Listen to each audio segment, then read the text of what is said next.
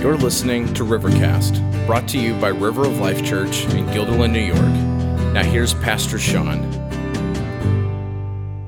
Well, we start a new series today in the book of Judges, and just as the video talked about brokenness, Judges, as we look through this book of the Bible, it is all about brokenness. In fact, that really is the theme of what we're talking about. It's people whose lives are completely messed up because they're not following God at all. In fact, we've been in the Old Testament a good little bit, and if you're newer to River, like, do those guys ever go to the New Testament? We do, but we were in the New Testament a lot, and like constantly, and 2/3 of the Bible is Old Testament, so we're doing a dive. But if you've been here the last couple of series, we've done Daniel and the Minor Prophets, and we're kind of hitting the rewind on the remote control. We're kind of going backwards today, and in fact, hundreds of years before Daniel and all of that. And so we're catching up to the time just after Joshua and all of Israel are in the promised land, and they are enjoying the blessings of God that God promised them. In fact, if you know your Bible history at all, God wanted to give it to them 40 years before, but they doubted God, they disobeyed God, and God said, fine, I'll let you wander around for 40 years. How would you like to learn the same lesson over and over and over and over again for 40 years? Truth be known, we all have to learn lessons more than once. It's because that's who we are by nature. We're kind of a little thick and a little stubborn, and we don't always want to pay attention with God, but it took them 40 years. So they are now in the promised land, and they've kind of taken hold of that, kind of claimed that promise, and they have set up shop and have moved there, and Joshua has moved off the scene. But we're going to discover quickly this morning that those early followers of God in Israel, in Palestine, we might say today, they had a major issue, and that is they did not know how to pass their faith on from one generation to the next. In fact, when we walk through the book of Judges, you're going to see how things get really bad, and they go through tremendous difficulty, and then finally say, God, help us. And then God says, well, it's about time. And he sends them a judge and who delivers them and blesses them, and then they follow God for a while, and then when that judge dies, they revert back. And it's as if they weren't doing anything at all, and just this yo-yo up and down and up and down. But it all starts really with this generation that we're looking at today that did not know how to pass their faith on from them to the next generation. And so that's what we're really going to talk about today. So take your Bible, if you would. Judges chapter 2. I'm going to read the first couple of verses in chapter 2. I'll back up and we'll talk a little bit about chapter 1. But let's start in chapter 2. The Bible says this, Now the angel of the Lord went up from Gilgal to Bochim, and he said, get this, this is the angel of the Lord, God coming and speaking to the people of Israel. And he said this, I brought you up from Egypt. They were in slavery in Egypt. God brought them out of Egypt, and now he's given them the promised land. I brought you up out of Egypt and brought you into the land that I swore to give to your fathers. And I said, I will never break my covenant with you, and you shall make no covenant with the inhabitants of the land. You shall break down their altars. Huge but here. You have not obeyed my voice. What is this you have done? God goes to Israel, and he says, guys, you're missing something. When I brought you into this land, and I promised to bless you, you were in slavery, you were a know-nothing kind of nation. You were not mighty, you were not dignified, you were not wealthy, you were not full of intellectual people. In fact, you struggled and were completely conquered and living as slaves. And I delivered you, and I promised to give you this land. You weren't earning it. You did nothing for it. In fact, I'm giving it to you. And I made an agreement with you that when I gave this to you, that I would not break this deal, that I would be your God, and I would bless you, and I would bless the world through you. And we know ultimately later on in the story that God was predicting and setting up things so that he could bring his son Jesus, who would ultimately one day be the Savior of the world. But God says, I got a problem. I didn't break our relationship. I didn't break our vows. You did. You were not supposed to make any kind of commitment to the people who are already living here. Now, the reason God didn't want them to do that is because the people that were living there were full of idolatry. They were bowing down and serving the sun god and the fertility god and all these horrible things. In fact, later on, when the wheels began coming off more and more in Israel, ultimately the Jews even began sacrificing on an altar of fire their own kids, literally, so that they thought that the God that they were serving wanted that. And God hated all of that. One of the key foundations of understanding all the Bible, that God is one and there are no other gods beside Him, and we're to worship Him and Him alone. And His people, right off the bat, I mean, the very first leaders that die and go off the scene, we'll see in a minute, are gone, and the next generation goes wholesale into serving other gods. And that was the whole reason why God said, don't make any agreement. Don't live in a covenant relationship with them. In fact, you are to stand apart. You are to be separate and to serve me completely. And He says, but you have now disobeyed my voice. 5 quick keys I want to give you this morning, because the kids are ready for snow cones and popcorn. 5 quick keys about how to pass on your faith to the next generation. So whether or not you're a mom and dad this morning, whether or not you're a grandparent, honestly, whether or not you're an aunt and uncle, or somebody in church and don't have a direct relative, we all have a role in how we pass this faith on to the next generation around us. And the very first principle that I want you and I to recognize comes out of chapter 2, verse 1 and 2, where you and I, we are responsible before God. We are responsible to make our lives and our homes centered around Him. So if you are going to pass the faith on to people around you, to your kids, your family, your neighbors' kids, you and I have to have a home that centers around Jesus Christ. You see, God was saying, guys, I'm setting up a nation, not just because you're special, not because you're anything. He tells them later on, He's like, I love you, but you really aren't anything. I'm setting this because I want you to be a testimony to the world. I want you to be a conduit of blessing.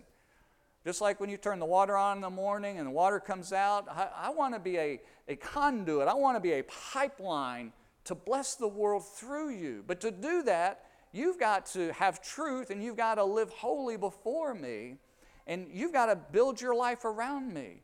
Instead, the Jews, His people, allowed impurities to come in. They allowed pollution, if you will, into that well. The water they were drinking was not pure, and consequently, they were not able to help spiritually anyone around them. And so God was angry at that. So you and I, if we are going to pass on our faith to those around us, first and foremost, we have to make sure that we are removing idols out of our life.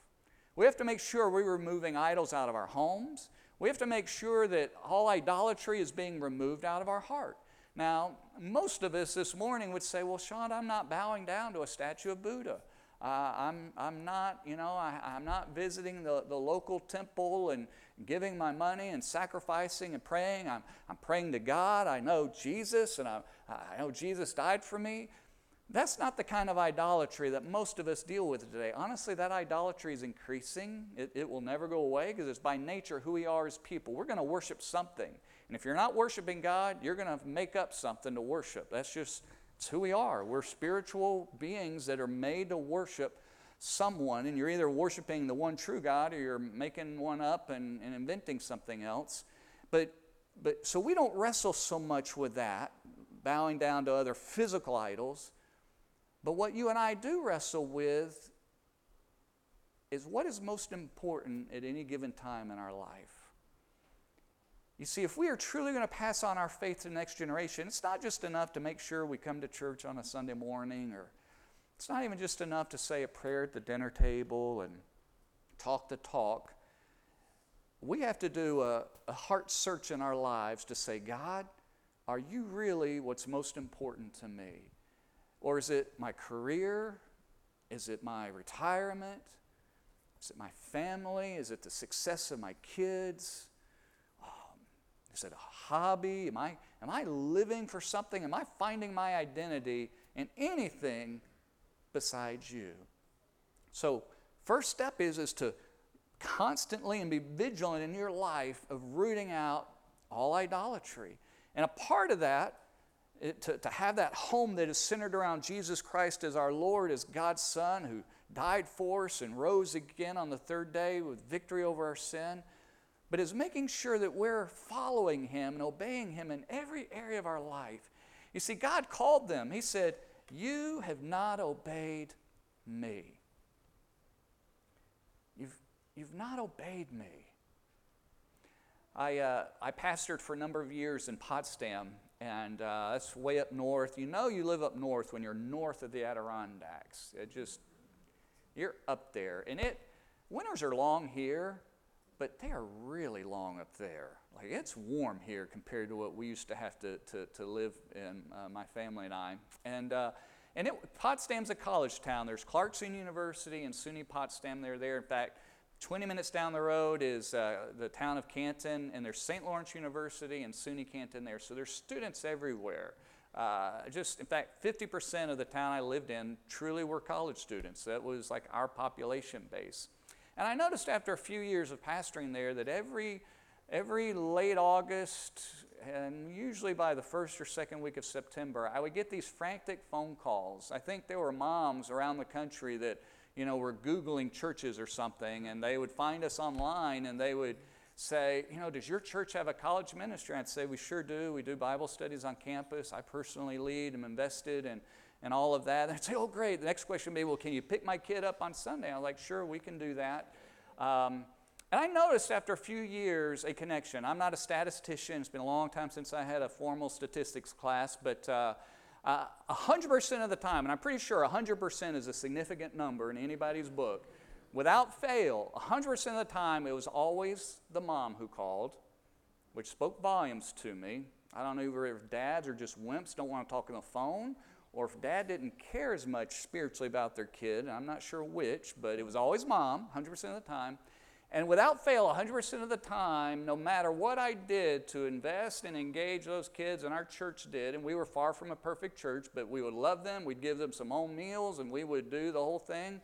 100% of the time when mom called me, the kid never came.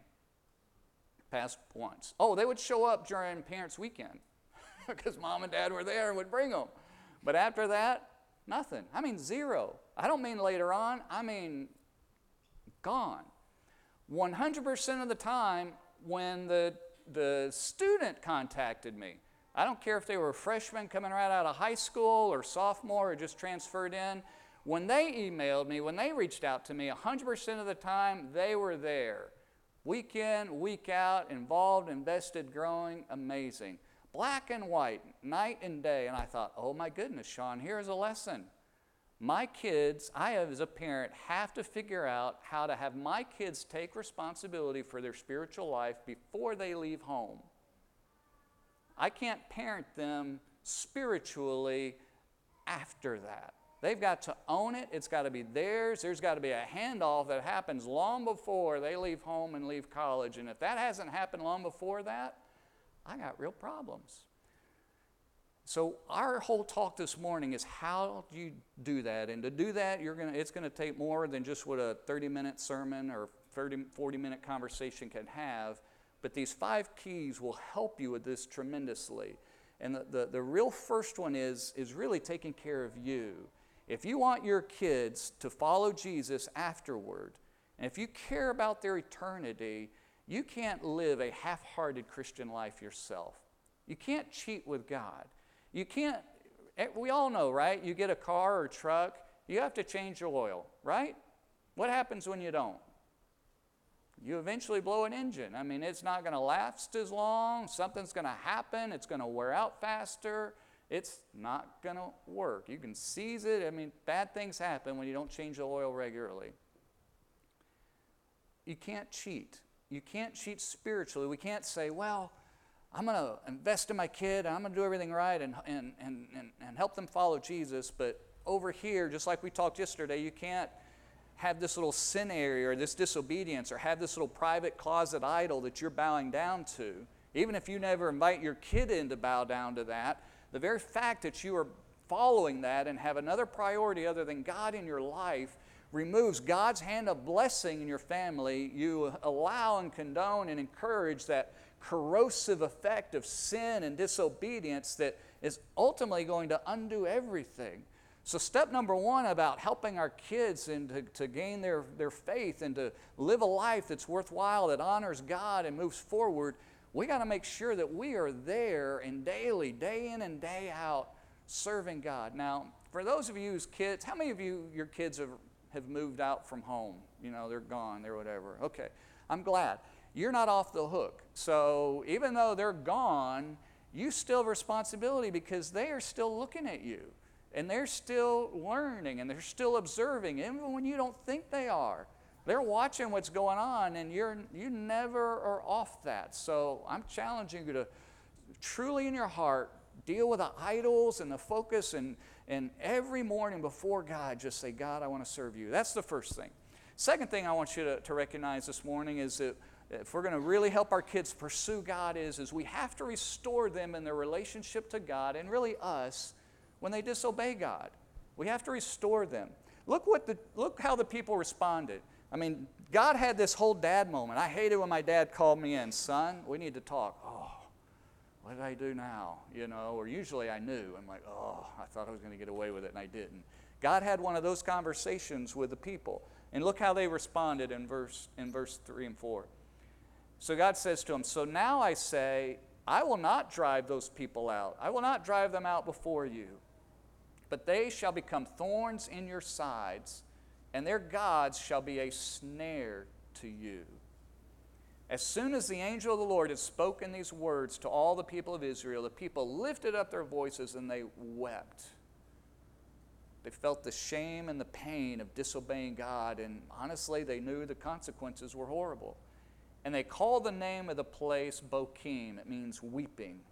And they sacrificed there to the Lord. If you read chapter 1, and we didn't take time to, and you'll read over and over again how each tribe of Israel did not complete the mission, that they did not obey God in each of those areas.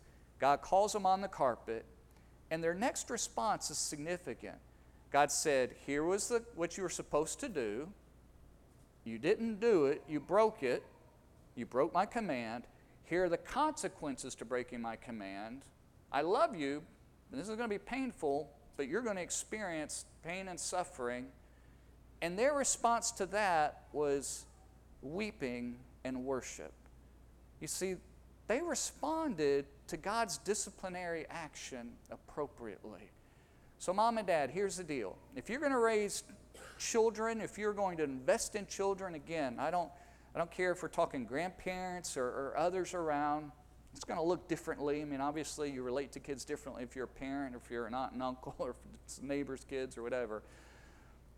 But we have to set clear standards and expectations of behaviors, of attitudes, of intentions of heart that are reasonable for those kids to their age level, to their development level, to where they are.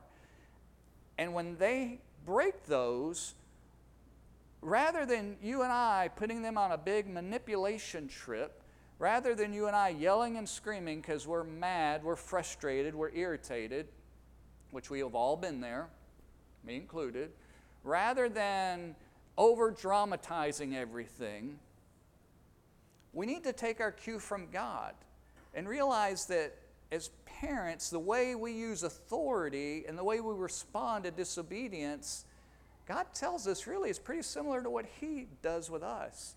He makes clear the expectations. He calls us to account when we don't. There's no drama. God's not yelling and screaming. He holds their feet to the fire and He says, because you've done this, here's the consequences. And you and I should do the exact same thing. And when we discipline our children, it should be quick. It should be immediate. It should be in measure with who they are, with the crime they've done. And it should be quickly over. I mean, seconds, especially when they're young. Maybe when they're teenagers, there's a little bit longer because there's more reasoning power there. But there's restoration on the back end of that. And our job as parents is to lead them to not just realize they've blown it, but to realize that they've broken the relationship with us. They've damaged the commitment that they, before God, are supposed to obey us. Mom and Dad, it's okay to expect your kids to obey you. It's what God expects. In fact, if you don't help your kids obey you, you're actually building into their life a life of disobedience, and it's actually harder for them to trust Christ later on because they don't have a healthy understanding of what love and authority and how that all looks in their accountability to God, and they unconsciously begin to think God is just like you, that they can get away with stuff and it's never going to matter, and they can just slide and manipulate and all of that. Most loving thing you can do as parents is do what God does with us, is say, I love you, but here are the standards. Here's what's going to happen when you don't do it, and God made that very clear. And then God finally came to him and said, you did what I said you shouldn't do, and therefore you're going to get what I told you would the first time. And then they before God are weeping, probably a picture of repentance, and they worship God. They weren't driven away and mad at God. They didn't walk away and throw a temper tantrum. It's kind of popular psychology to think that if you discipline your kids that somehow they're not going to love you and they're going to feel awful. Actually, it's the opposite. If you really love them and you've taught them love from day one, but you've held clear expectations along the way, they know that they've blown it. And when you haven't been inflated and you're not yelling at them and screaming and drama and manipulation and all of that stuff and blowing at them, you're not damaging their little souls. You're not wounding them personally. They know. And they respect you for holding it. And then when you immediately restore them, and they're not walking around on eggshells or broken glass later on wondering, I don't want to set Mom off because, yesterday I did this and I don't know today. And it's over and done. There is a relationship that is restored. There is health in the middle of that. Mom and Dad, I don't know how you raise children that ultimately follow Christ if you don't set that up with children. Now, I will say this. If that hasn't been your pattern with children, let's say you have teenagers, you don't go home today and all of a sudden, okay, new set of rules and really put it to them. No, there's habits in there. You can't do that. You can begin to adjust some things, but you can't go start back at square one. The things I'm talking about, you need to start when they're young and you carry them forward. And if you start when they're young, when they're older, the older stuff isn't really that nearly as much of a big of a deal. We can talk more offline, but if you're going to pass your faith on to the next generation, Mom and Dad, we have to have a clear understanding of authority, that our authority comes from God. We have to use it appropriately, not abusively, but firmly and lovingly and in a life of restoration, and help that child, pray with them, love them after you've disciplined them, help them to know that God loves them even after that shame and all that's removed. And they get a picture of what reconciliation and what holiness and what God's loving hand is toward them, and it's much easier for them to ultimately trust Christ and begin to follow Him. So live your life before God fully. Hold them accountable for where they are. It's your responsibility as mom and dad. Grandparents, you have responsibility in that. Certainly it's going to look differently, and definitely aunts and uncles and other things, but speak into their world and expect them to respond appropriately and deal with it when they don't. Third thing that I want you to notice, if we're going to pass our faith on to the next generation. Oh, by the way, let me give you another book. This is must be like book day. I don't know. Forgive me, but if you're a married couple and you like the Love and Respect book, which is probably just so Bible oriented and is like the book that I really especially love for married couples. And if you're thinking like what that is to marriage and what maybe Dave Ramsey's book is to finances, the book as parents you need to check out is Shepherding a Child's Heart by Tripp. Tripp. Look at that. It's very biblical, and what that love and respect is to help couples know what God expects of us. That book, it really helps unpack what our job is as parents to follow. So third thing, if you're really going to raise your kids to follow Christ and pass that faith on, mom and dad, grandmother, grandfather, it's your job to help lead them to Christ. It's your job. Look at verse 6 through verse 10. This is giving us a little summary of what's going on.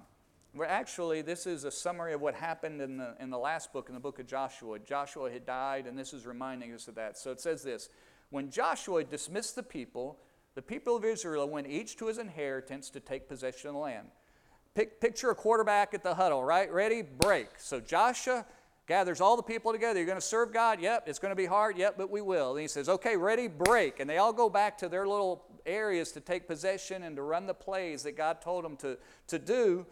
But then look what happens.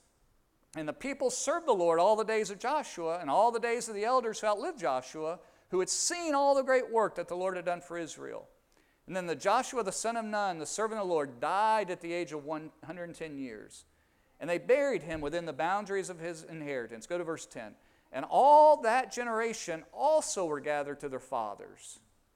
And here's the difficult part, where the baton gets dropped in the relay race. And there arose another generation after them who did not know the Lord or the work that he had done for Israel. Joshua, as a quarterback, says, ready, break. They all go, and they take care of business for themselves. But all the while, the little babies that were being born, the little kids that were growing up, the ones that were going to then take their place and take responsibilities, didn't get it. And the baton drops, and there rises up a whole generation that doesn't know God and that doesn't know the things that God did for them. Mom and Dad, the lesson that I take out of that, and for all of us, but it's your job to lead your kids to a personal relationship with Jesus. It's your responsibility. I'm not saying that if your child hasn't trusted Christ, that it's your fault and you're a terrible person. I'm not actually getting within a million miles of that. What I'm saying is as parents, we should take that responsibility to invest in our kids, to be the one that teaches them, that disciples them, that helps them to know Jesus. In our world and our culture today, we take our kids to get all kinds of expert help, right? We send them to schools to let somebody teach them. We send them to play baseball for somebody to teach them baseball. We send them to art classes with art and music for that, and dance for that, and there's a million science camp, and there's just a million and one things that we take our kids to let everybody else teach them all kinds of things. When it comes to spiritual things, we can't treat church that same way. Church is not a spiritual version of camp. It's not another outlet to bring your kids to say, hey, somebody else is going to explain it to them because I really don't understand all of this, so please, you do it for me. No, Mom and Dad, it's the home life responsibility. It's this generation failed individually in their homes to help their kids know what it means to know the Lord. I cannot think of a bigger indictment that could ever happen on any generation than to wholesale look out across the board and say, that whole generation failed to help the kids who are now adults to know what it really means to know God, to follow Him, to have a relationship with Him. So take responsibility for yourselves. Grandparents, I encourage you to take responsibility. If your kids don't know Christ, you take responsibility for your grandkids. They may live a million miles away, and you may only have access to them occasionally, but you pray for them. You engage them as much as you have and as much as is appropriate and as makes sense and all of that, but that should be our heart's desire, and our whole focus is to not just hope that somebody else does and speaks to them, but we do. So if you're to do that, let me give you a few pointers, Mom and Dad, with it.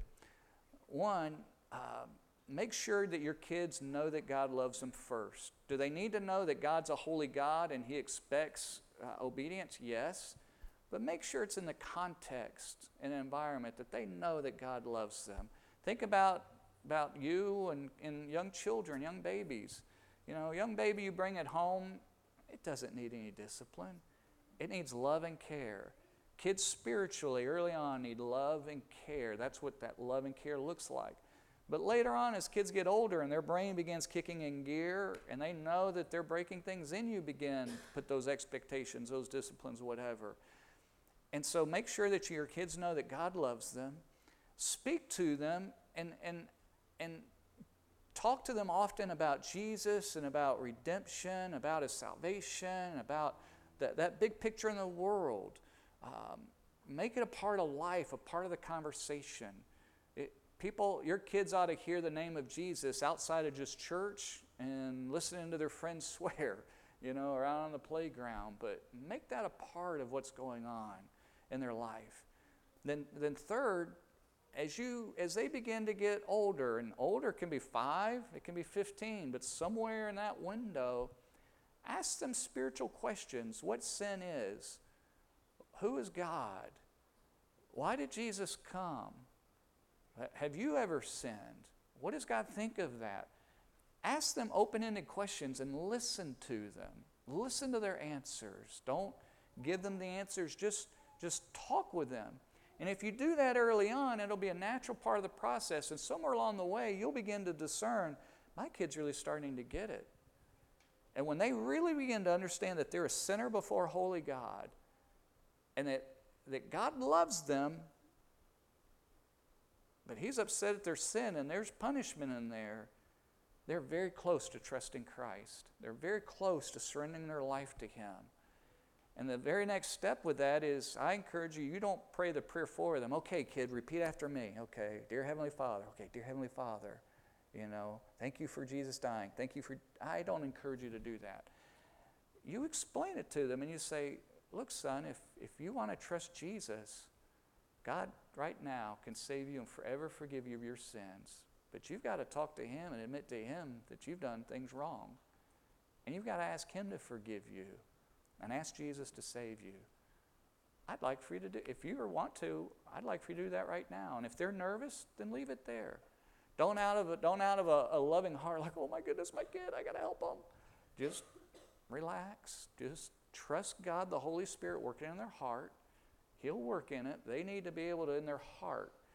Trusting Christ is not so much an incantation that you say the right words. It's not that at all. It's an internal heart thing that has to happen in their hearts.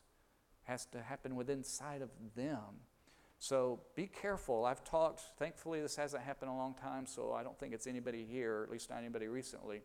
But sometimes I'll listen to parents that, their kids will be singing the Christian radio and they'll be singing these songs and talking about Jesus. And it's like, oh, I just know my kid knows Jesus and is saved. And I'm thinking, no, probably not. Do they right now love Jesus? Sure. Can you love Jesus and be lost? Absolutely.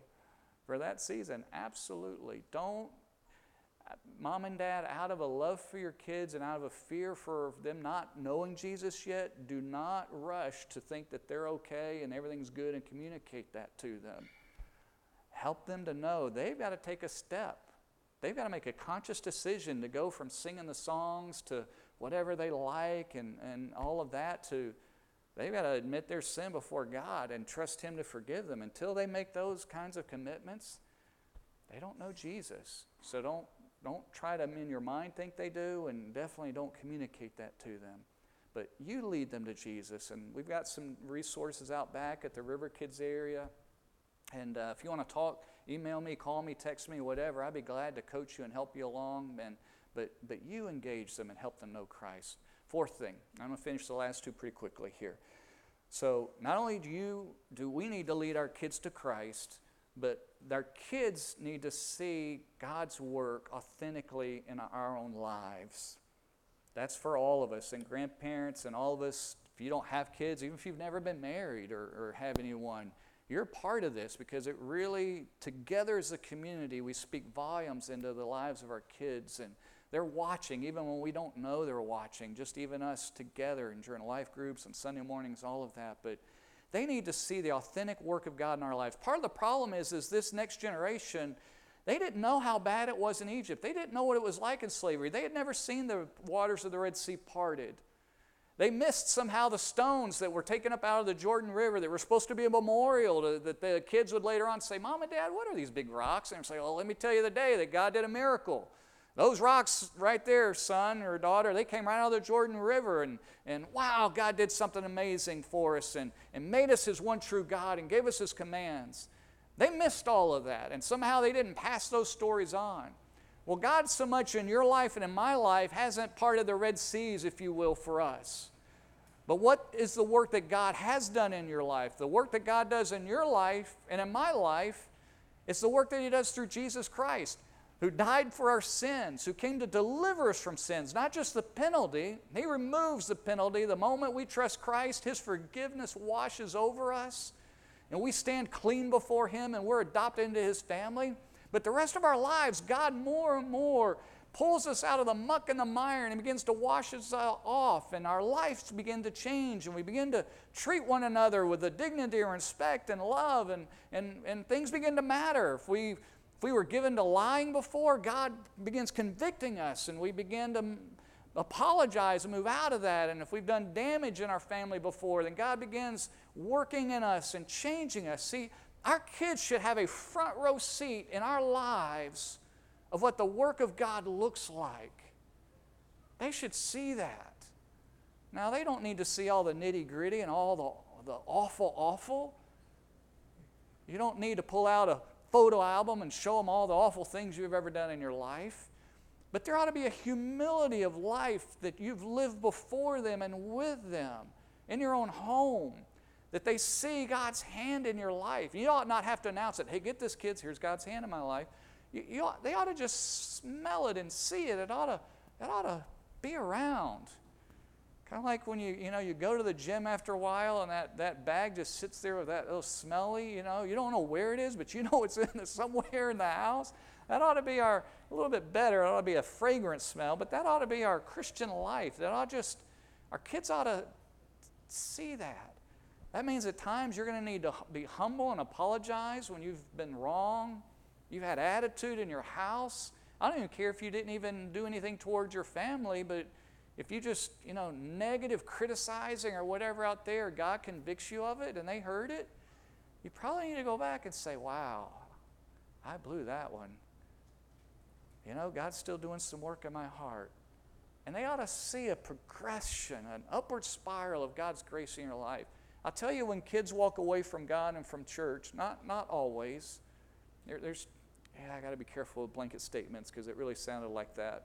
One of the reasons kids walk away, and one of the fastest reasons is when they see mom and dad profess something with their mouth and even with their life, like go to church and all that, but then they don't see a reality in their life. They see the hypocrisy. There's nothing that will turn a kid's heart away from God faster than hypocrisy. Now, sometimes, mom and dad, you and I do everything. This is not a 5 little steps. If you lead this, if you do this right, your kids will turn out perfect. That's ridiculous. There's no such thing as that. So sometimes, mom and dad, you've done everything you should, and they still are not following Christ. That's between them and God. That's something they've got to address, and God's going to deal with them directly, just like he dealt with you directly. But if you do have that double life, that you are not letting them see that authentic work of God in your life, and then beginning to help them to see that unfold in their own life, and the older they get, the more it happens, especially as they move into the teenager world and even into the young adult world, they need to firsthand experience that. When they've experienced that, the baton is getting passed to them. Fifth and last thing, not only do you need to help them to see the authentic work of God, that changing your own life and overcoming sin and all of that, but you need to help them to obey God in the completion of his Great Commission.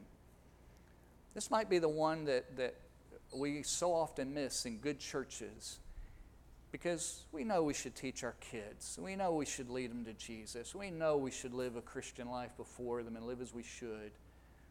But it's particularly easy for you and for me to miss this one. I won't take time to read it in chapter 1. I was planning on it, but for time's sake, I'm going to just kind of summarize it. Read the beginning of chapter 1. And after Joshua leaves, God sends out the tribe of Judah to go and complete the job that they were to take possession of their land. And so they go up and they take Simeon. And They capture a king, and this king was famous apparently. They capture him, and when they capture this king, they cut off both his thumbs and both his big toes. And you read that and you're like, whoa, that's gruesome and that's weird.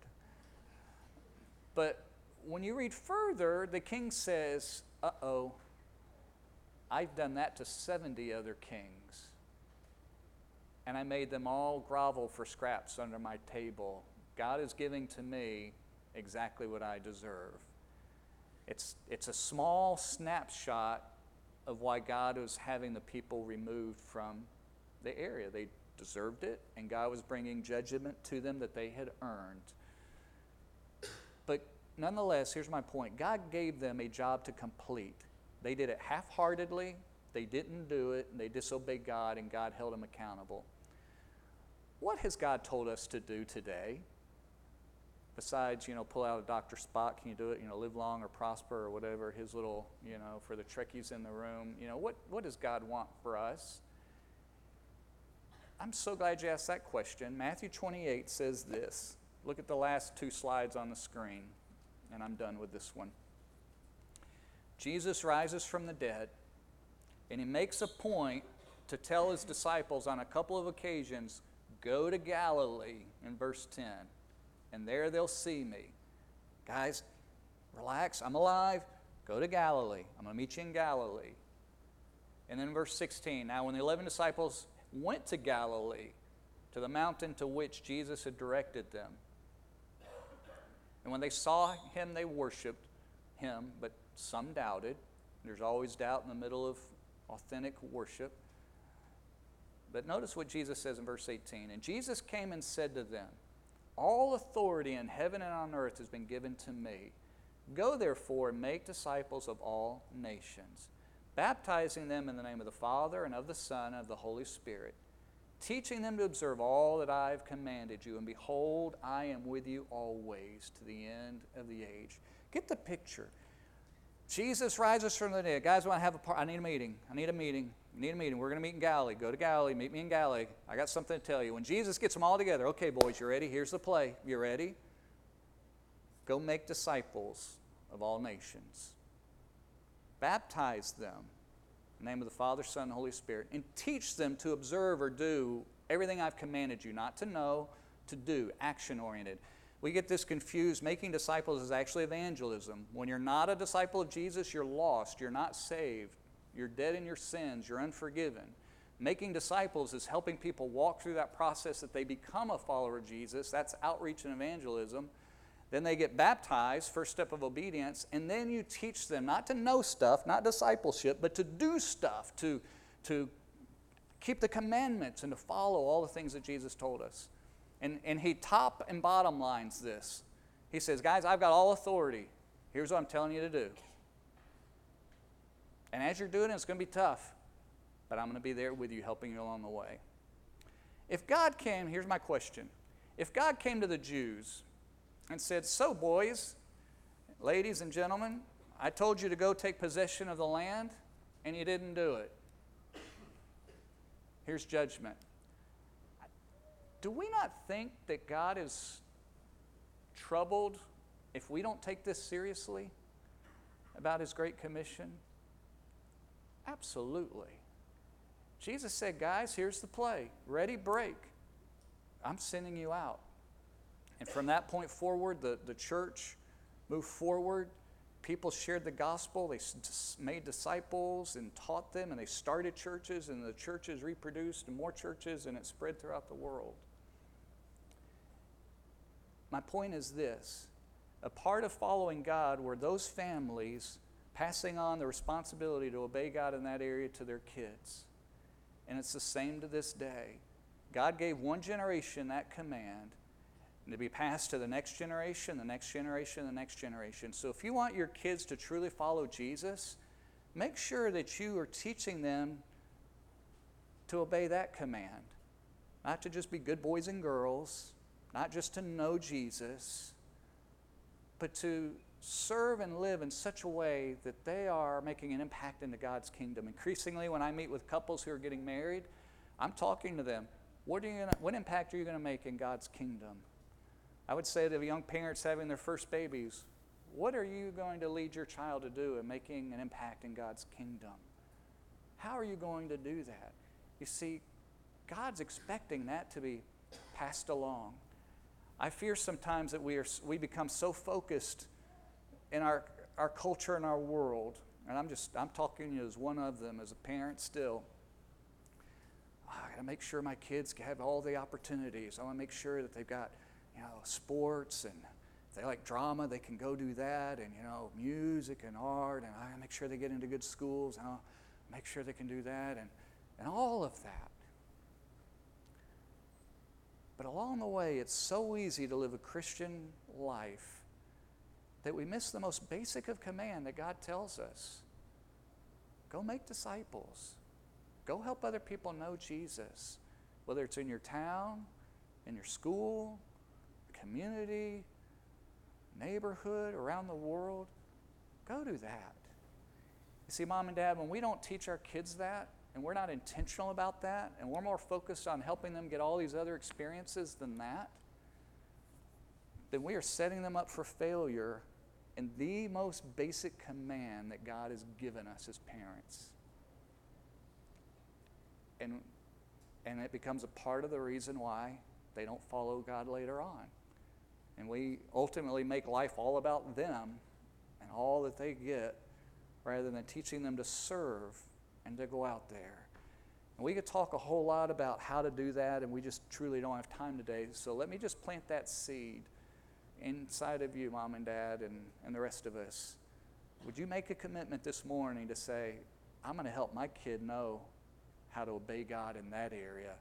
Not just the other stuff, not just living holy, not just learning how to deal with pornography, or learning how not to lie, or learning how not to swear when all their friends at school are, but how to obey God. And the very last thing that Jesus took so seriously, get together, guys, come on, I got something. And he lays it there. We are going to stand before God, and he's not going to ask how many games do we take our kids to, how many activities did we give them. He's going to be looking at our life and how we obey what he told us to do. So I'm not putting this out here so much as a guilt trip. I'm really trying not to. I am trying to say, let's take this seriously in your own life, and together as a church, let's take this seriously. So our music team is going to come up, and I'm going to pray, but this next song or two that we're going to sing is a time for you to respond, for you to kind of contemplate what God has talked to you about. And it's between you and God. So hold tight, Gary. This is your time to say, God, what do you want me to do? What should my response be to you? Is there something that God's burdening you? It might simply be praying for your kids. It might be praying for somebody else's kids. It might be stepping up and helping something. I don't know the answer to that. But what has God spoken in your heart today? And I'm going to pray, and as we sing, you can stand, respond to God, pray, whatever you need to do, but I want you to respond to him today. So pray with me, would you? Father, I thank you for Lord Jesus. Lord, all of us in this room want the kids in our lives to turn out, quote unquote, right. Lord, we want what's best for them. And Father, none of us in this room live fully according to what we've looked at this morning. I admit that myself as a parent. So Lord, somehow in our failures, would you be gracious? And Father, would you just help us to focus on the things simply that we've talked about today, to engage our kids, to live a life ourselves of godliness, helping our kids to see modeled before them what it means to live a life that's a Great Commission kind of life, caring about the people around us and involving them in that. God, would you be merciful to us as a church, I pray. I pray this in Jesus' name. Amen. Thanks for listening to Rivercast, brought to you by River of Life Church in Guilderland, New York. Visit us on Sundays at 10 a.m. or online at riveralbany.com.